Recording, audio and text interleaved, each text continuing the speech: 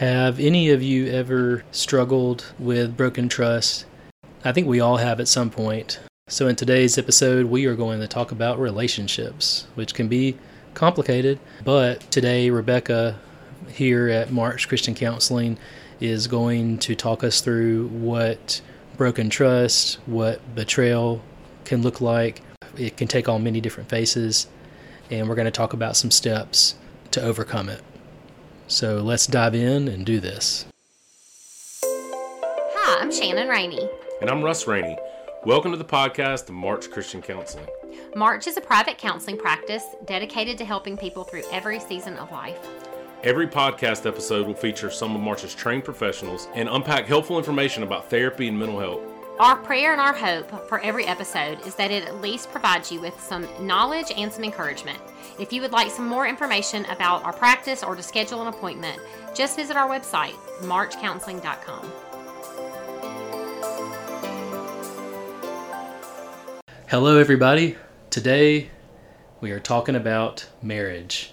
A very fun topic, because marriages are always perfect and uncomplicated. That was a joke. So, if you weren't aware, today we're talking to Rebecca. Rebecca is a counselor here at March. Hey, Rebecca. Hi, Dr. Bonner. Thanks for having me. I'm so glad you're here. Now, who is Rebecca? What do you do professionally? What's kind of your area of expertise, if you said you would have one? I am a licensed certified social worker. I started in social work probably in 2000, not probably, really in 2001. Definitely in 2001. I started in adoption and therapeutic foster care and worked in adoption for the majority of my career. Okay. So the large portion of my background is really in trauma, grief, loss, and how that affects not only individuals but also the family system, and how it affects relationships as well. I'm sure you see some of what you've gone through, dealt with, worked with, come up every day in sessions. Absolutely. A large portion of what I work with is attachment and how that oftentimes affects us, especially in the relationships that most of us hold dear to ourselves, and that is oftentimes our marriage. Right. No, that was a perfect segue. I was thinking similarly that there's so much that goes on in well, of course there's genetics and just what's passed down via genetics, but then what's passed down generationally through behavior and, yes, attachment. And I think that a lot of us could do some digging with other understanding. It's not necessarily applying fault to certain people. It's just being logical and using the information we have to understand ourselves better and where we come from, and let's have a better relationship. Absolutely. With our person. So speaking of marriage, do you see couples? I do see couples. I see couples relatively frequently. I see a lot of women, especially, that deal, because my history is in trauma, I see a lot of women that are dealing with the trauma of betrayal, specifically in their relationships with their husbands. And so for me, a lot of times that means helping these women decide if their marriage is going to continue or what they need to do in order to be healthy for themselves. I'm sure it can feel like a major rug pull. Yes, exactly. Because as a therapist, as a Christian therapist especially, the desire is to want to salvage marriage, but not every marriage is needing to be salvaged. Oftentimes there are issues of betrayal through sex, betrayal through finances, abuse, neglect sometimes as well. But there are many different avenues in which the trust can be broken within the marriage. I'm glad you brought that up, because it's not always an obvious infidelity as far as just I shouldn't say just cheating on spouse, but it's not always just a physical affair that has occurred. It can be, you've already listed several good categories, but emotional intimacy, finances. You may, and if you remember right now, what was one of the other ones you said, or what are other areas where there can be trust or betrayal? So finances, of course with sex, and that includes pornography use as well. Feeling safe in your marriage, whether that's physical abuse, sexual abuse in your marriage, financial abuse, or even verbal abuse and emotional manipulation as well. Just being treated poorly. Correct. Not being taken up for. So that's one reason I wanted to do this podcast, and was glad that you suggested this topic, because I think it would shed a lot of light for people. And it can be a sad topic, but it also can hopefully feel grounding when you realize people aren't alone. There are more people who struggle with these kind of things. And again, it's not necessarily always so black and white, but especially from the Christian perspective with what do I do next? Because, well, I'm in a marriage and we're Christian, so we need to stay exactly as we are. And no, you're going to walk us through some steps of what can help. I'm trying to say this not crassly, but shake things up. What can help people find the confidence and the volition, if that's the right word, to, shake things up, set some boundaries. And make true change. Because you can have a relationship and experience these types of breaches in trust, and you have the ability to repair. But if you kind of work through some of these steps, that will allow you the possibility to heal separately sometimes, and that may be best for you and your partner, and then be able to return back to be able to then work on the marriage in a way that is best. But if not, have the ability to separate. If it leads towards divorce, then doing that well. Because at that point, if you have children, you want to do it well for their benefit, ultimately. I think that's another good point to make, is definitely considering all the other moving parts, and especially kids. But then also another point you made, maybe not even realizing it or not, and I already said this a while ago, but not everything's black and white. I think some people may consider, like, well, if I make this one move, then it's over. And I hope that's making sense, but it's not always like that. Just making one small change, one small step, take a deep breath, because and everybody's journey is different. Some couples may not even have to go to therapy, may read a book, listen to a podcast. Some people may go to 10 therapy sessions, and then some marriages may have success, and then success looks different for different people, different couples. But anyway, as far as your points, I know you have some good bullets there. What would be, we have some steps here, and you have a good analogy. Why don't you tell me about the analogy you have as far as the wreck? So if we think about when you experience betrayal trauma, and that is discovering that your husband is repetitively using pornography, or has an addiction to pornography, or there is a large gambling debt, and that creates financial insecurity in your home, then one of the things that you first need to do is triage yourself, very much or very similar to like you receive triage when you arrive at the emergency room. The first thing they do is they stop the bleeding. Just get stabilized. Exactly. And that for you is probably the first thing that you need to do, is create a sense of safety for yourself. That may mean that person needs to leave the home if there is, especially if there's physical abuse in the home, or maybe even verbal abuse, that they need to either leave the home. And if they don't leave the home, then you may have to take your children or yourself and leave the home, so that you can create physical safety for yourself. And so that means oftentimes you have the ability to ask yourself, what do I need in order to be able to be safe, or to feel safe? Does that mean that I can go to my mom and dad's house? Well, for everybody, that might not be the case. It's different. Yes, it is. It's different for each individual. For some families, it may be, I need to go to the domestic abuse center. For others, it may be, I have to go to another outlet as opposed to my family, or even my friends for that matter, because they may not be safe either. And if anybody gets caught up on that step, I could see how some people would be concerned, kind of alluding back to one of the other points we had made earlier, just that, well, I can't do that because it may hurt somebody's feelings, or they may take it the wrong way, or they'll never come back to me, you know. And again, there's all these possibly unhealthy thinking patterns. Some of these things that are occurring aren't necessarily going to be like a final decision.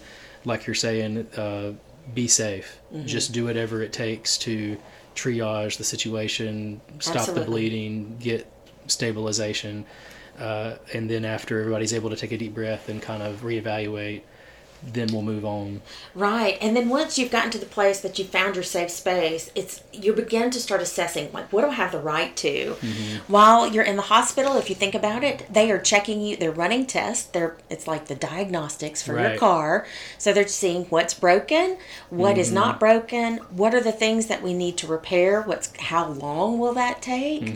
And so oftentimes, your medical doctors have an idea about how long that kind of takes. Well, your therapist will also have an idea about how long that will kind of take for you. That's right. If you choose to engage with a therapist at that point in time.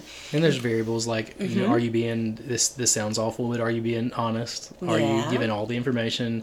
Is the other person involved? How bad was this betrayal, the rupture, right, and are they coming to therapy, or are they doing their own individual therapy?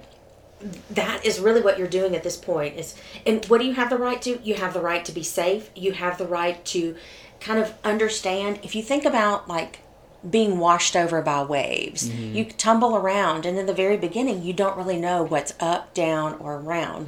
The portion of this step, or the purpose of this step, is so that you can begin to stand on solid ground again. And that is what your goal is, just to be able to feel like you have your legs under you again. Right. And then after you have begun to understand what's broken, then you can say, okay, so what has this impacted for myself and for my family? So we're safe. What's broken? Yes. And then, what impact has this had on me and my family? Absolutely. So you may begin to understand that you're starting to grieve the loss of the marriage that you may have thought that you had, or the loss of the ideal of the person that you were married to. This is a lot. Yeah. This could uncover a lot of emotion. work. Yes. There's also shame that's oftentimes associated with the rupture or the betrayal. So it may be sexual in nature. It may be financial in nature. So there could be a financial windfall that everything just kind of fell apart for you and your family. And so that there's shame and loss of social status that comes with that. There is shame that's loss of what you thought that your family was. That could be what I would call, it's just, of course, shame. But if you're not careful, toxic shame, just staying in a spot where it keeps you down, which is very understandable, and that's a tough spot to be in, especially when you're a therapist, of trying to help someone identify that, and then trying to provide them the comfort, grace, truth, right, to help them pick up the pieces and take some kind of first step. Like even though you had this picture in your mind of how life would go, and rightfully so, you're upset. And maybe not even take any steps at all. Maybe your goal is just to sit there and just to gather information about what all have you been living through that you were maybe not even aware of. And that's okay, just to take that time and just to be still. Right. That's a really good point. Everybody's, again, we said this earlier, timeline is different. Yeah. And sometimes just being stable for a little bit. Exactly. And that in itself is a decision. The decision to not make any decisions is a decision. And that's powerful. It is. And during this time, too, so you may notice that your partner tries to come around and tries to force decisions. But if you're resolute in that and you've created the boundary that says, I need this time for my safety, if they are doing their work, they will respect that. If they are not doing their work, there will be pushback. And so those are things that I encourage my people to kind of look for. That's their flag. If they're showing you their flag, pay attention to it. Right. But the purpose of you having this time to just kind of be still is so that you can begin to think about the next steps that you are going to take. Right. How am I going to invest in myself? what do I truly want? Was that relationship beneficial for me? Was it healthy for me? Did it advance me the way that I was hoping to advance my partner? Is that when you start seeing, it may be an awkward feeling for someone, but if they actually feel good? And to me, it kind of seems similar to grief. When someone passes away or there's some kind of loss, and then after some work or some reading or thinking, some healing, then if you actually, though, have a good day, there's guilt there with, I shouldn't be happy. This is a bad situation that's occurred.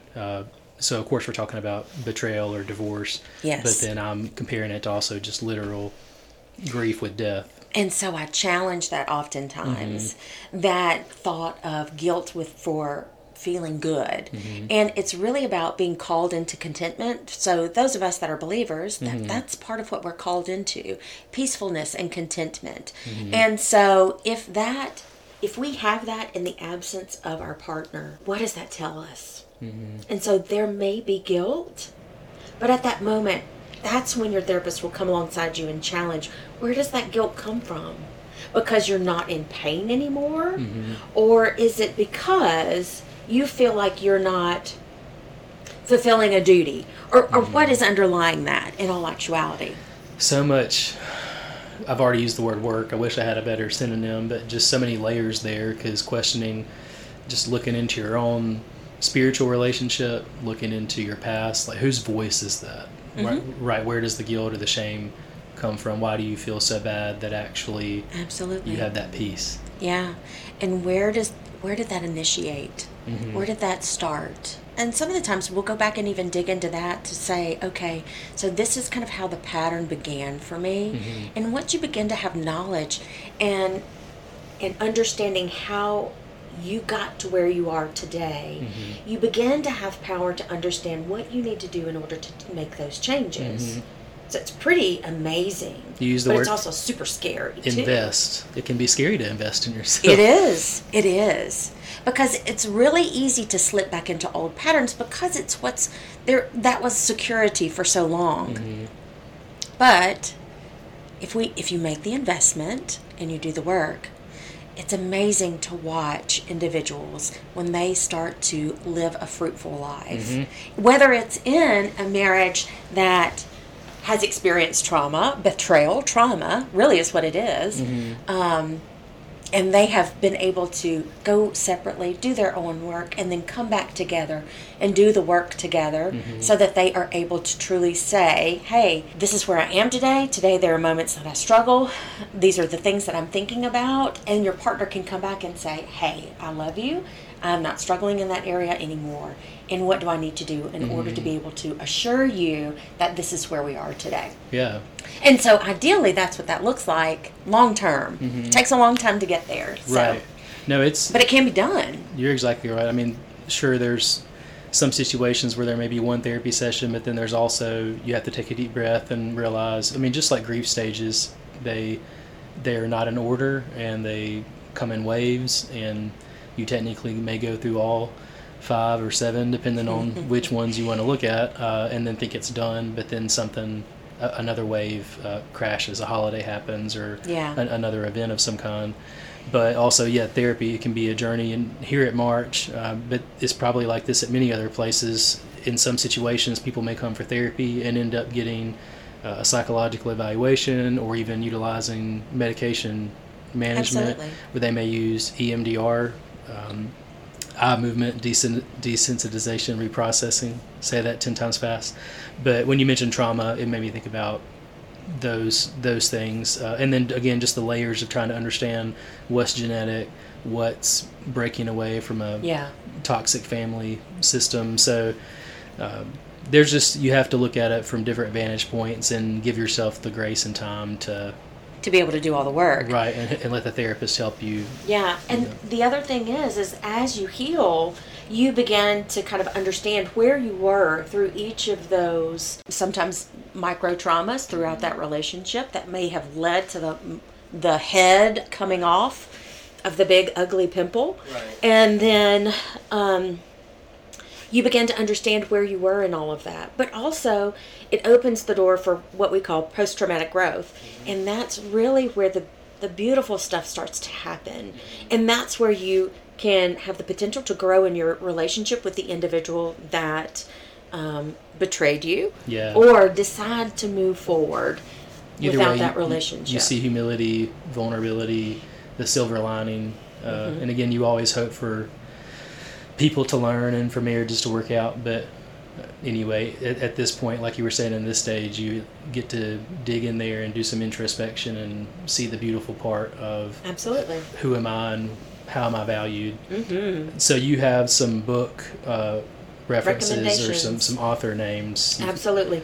I love Leslie Vernick. She wrote The Emotionally Destructive Relationship. So that's great for, moms and daughters, any relationship that you have.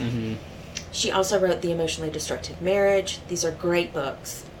They sound like it. I have not read hers yet. But then you also mentioned Judith Herman. Yes. So Judith Herman, Trauma and Recovery, anything with Brene Brown and her shame work. But then also, Leslie Vernick has a podcast, but so does the therapist that work with Lisa Turkhurst, Jim Chris. Oh, okay. And he does great work in regards to betrayal trauma. And so I encourage individuals, if this is something that you have experienced, or if you just know someone, these are great resources for you to tap into. And so I encourage my folks to listen to this or read if they choose to read. Absolutely. I appreciate all of your info. Thanks for having me on. You're so welcome. Bonner, I appreciate it. I'm looking at my notes and I think we actually covered everything. I'm going to declare this done unless you have some kind of final comment. I think that's it. You're done. Well, cool. Well, thank you so much. And listeners, tune in next time. Thanks for listening.